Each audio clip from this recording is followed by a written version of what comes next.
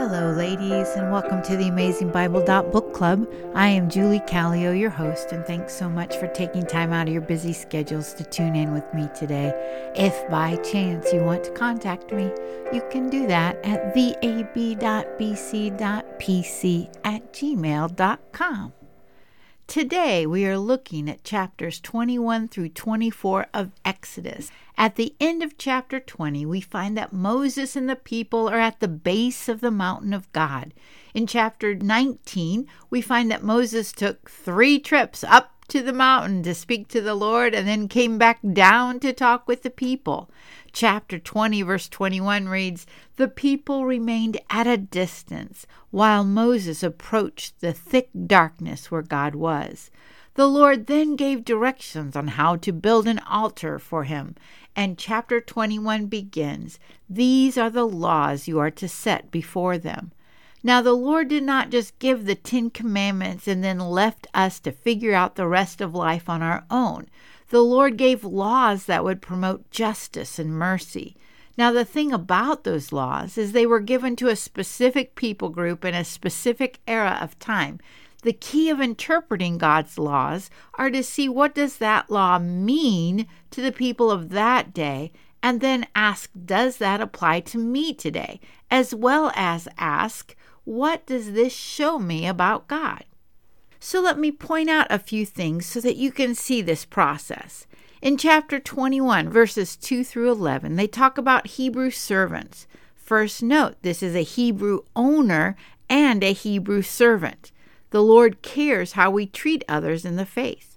Verse 2 reads, "If you buy a Hebrew servant, he is to serve you for 6 years, but in the 7th year he shall go free without paying anything." In that day, people could sell themselves into slavery in order to eat and live. In this passage, we see that the Lord sets limits on slavery or ownership of other people, so the person had choices and an opportunity for freedom. It continues that if the owner gave the man a wife and they had children, the wife and children belonged to the owner because he gave them to the servant. But at that 7th year, the servant was set free. Now verses 5 and 6 read, "But if the servant declares, 'I love my master and my wife and children and do not want to go free,' then the master must take him before the judges. He shall take him to the door or the doorpost and pierce his ear with an awl. Then he will be his servant for life." Now, I've heard some people use this passage as an excuse that male ear piercing is acceptable to the Lord, because it shows that I am a slave of the Lord. The thing is, in the Hebrew culture, it did show and represent that lifetime service to their Lord. But in our culture, when people see male ear piercing, they don't think that has anything to do with the Lord. Now, I'm not saying it's sin or not sin for men to have their ears pierced. What I am saying is that this is not the intent of this passage. It is talking of a servant who is willing to serve his master for life, which represents what the Hebrews said they would do to their God. And as Christians, we also commit to this for life as well. In verses 7 through 11, we see how the Lord protects women with his laws. In verses 12 through 35, we see laws about personal injury. We see in verse 13 that it matters if someone intentionally caused harm or if it was an accident. Another thing we see is the Lord was not afraid of the death penalty. In verse 18, we see that an injured man was paid for his loss of time as well as his injury. We also see punishment for owners of slaves who mistreat their servants. In verse 22, there is even a law on if a pregnant woman becomes injured. Verse 23 reads, "But if there is serious injury, you are to take life for life, eye for eye, tooth for tooth, hand for hand, foot for foot, burn for burn, wound for wound, bruise for bruise." The Lord's laws are designed for justice. With verses 28 through 36, the laws focus on injuries due to or at livestock. Here we see intent of the owner. If the animal has hurt others before and the owner did not put the animal in a pen, he is more at fault. Chapter 22 are laws with regards to protection of property, either animals or homes. Verse 2 and verse 3a read, "If a thief is caught breaking in and is struck so that he dies, the defender is not guilty of bloodshed. But if he strikes him after sunrise, he is guilty of bloodshed." Once again, we see a difference with the intent. If he waits until after sunrise, then he is purposefully killing the man. If at night in the heat of the incident, it is not premeditated. One of the things we see in these laws is the need for restitution. Also, if there are debates between two parties, they are to go before judges and before God for justice. With verses 16 through 31, there are laws of social responsibility. This covers rape and even idol worship. Verse 21 reads, "Do not mistreat an alien or oppress him, for you were aliens in Egypt." There are laws to protect widows and orphans, and the Lord warns that he hears their cries. There are laws about lending money, and if it is a Hebrew with a Hebrew, or in other words, quote, "one of my people," they are not to charge interest.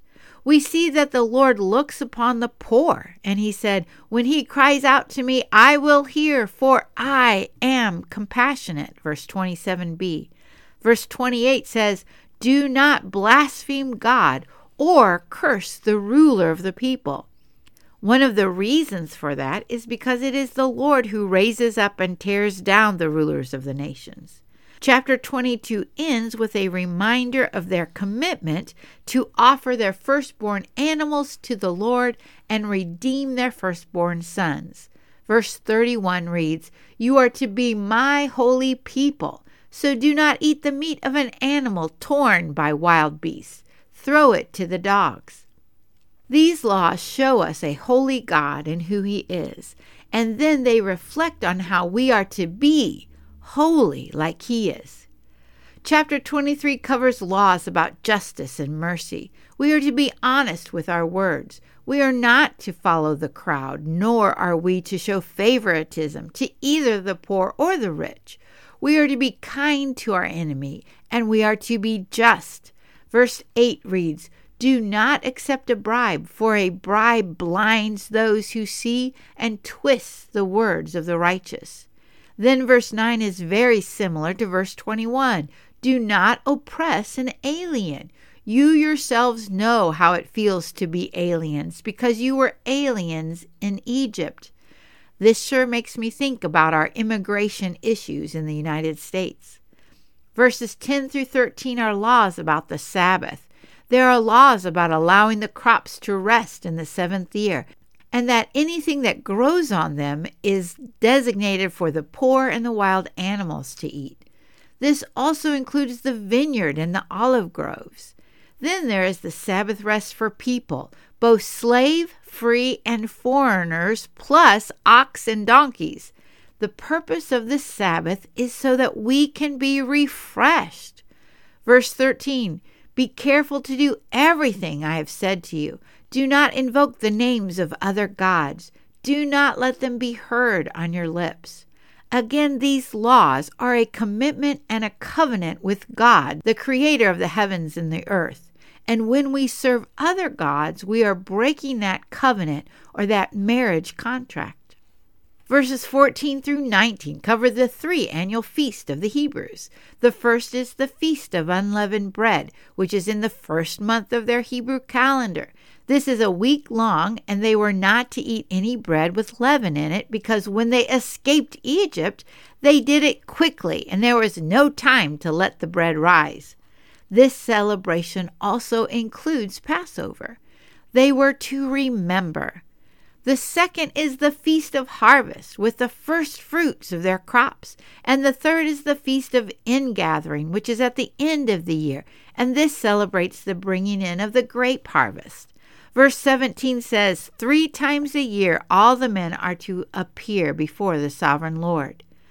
Verses 20 through 32 talk of their journey, and the Lord tells the people that he is sending an angel ahead of them to guard them along the way and to bring them to the place he has prepared. Verse 20. The Lord said if they are faithful to him, he would bless them.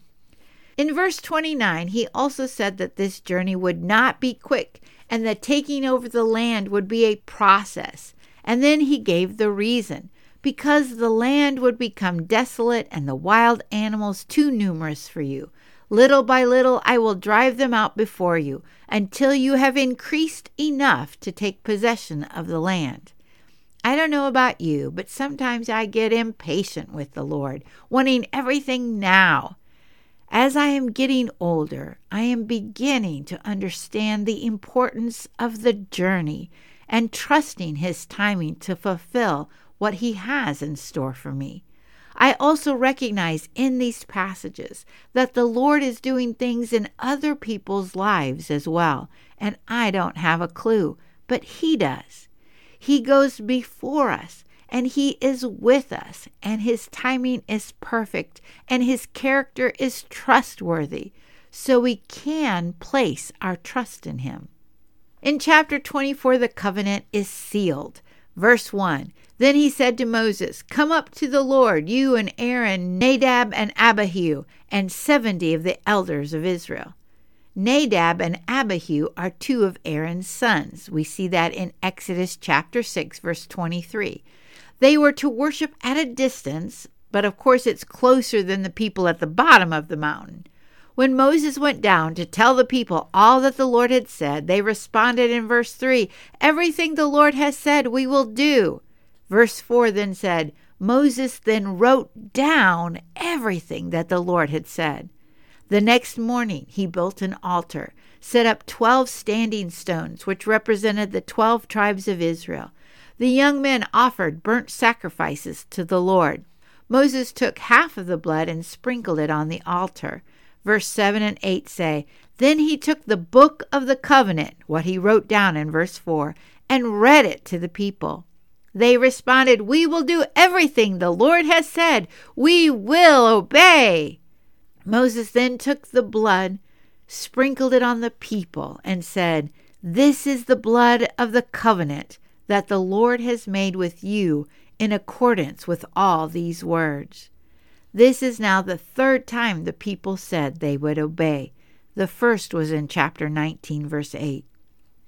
The second section ends with Moses, Aaron, 2 of Aaron's sons, and 70 elders went up the mountain to meet the God of Israel.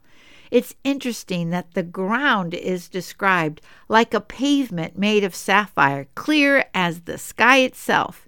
This may be because this is what the men were looking at.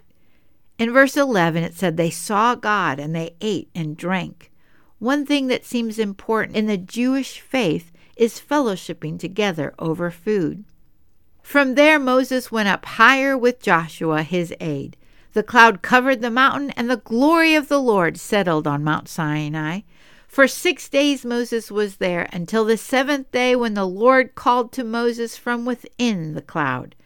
Verses 17 and 18 read, To the Israelites the glory of the Lord looked like a consuming fire on top of the mountain. Then Moses entered the cloud as he went up on the mountain, and he stayed on the mountain 40 days and 40 nights. In the New Testament, Peter, who also saw the Lord Jesus, walked with him and talked with him and ate and drank and fellowshiped with him. When they sat down at the Lord's Supper, Jesus said about the wine, This is my blood, which is a covenant with you.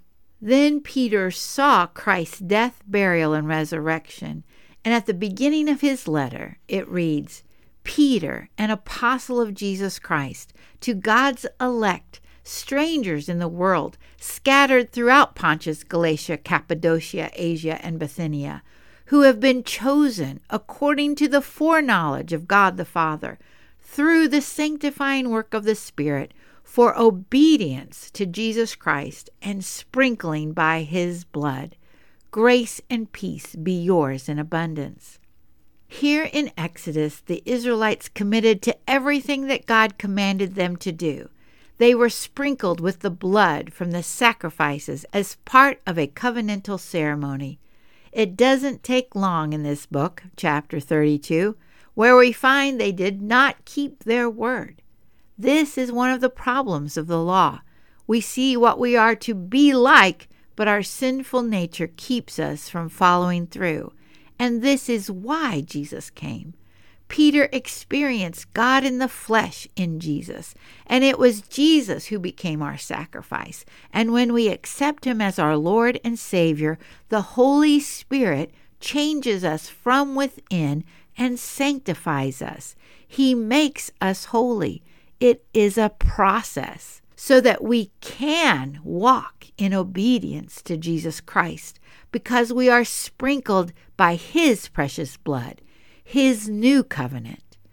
When we walk on this journey of faith with the Lord, whatever land we find ourselves in, we experience God's grace and peace in abundance. So if you have heard his voice today, please don't harden your heart. Instead, let's be women who, in the power of the Holy Spirit, do all he commands us to do. Until next time, and thanks so much for listening.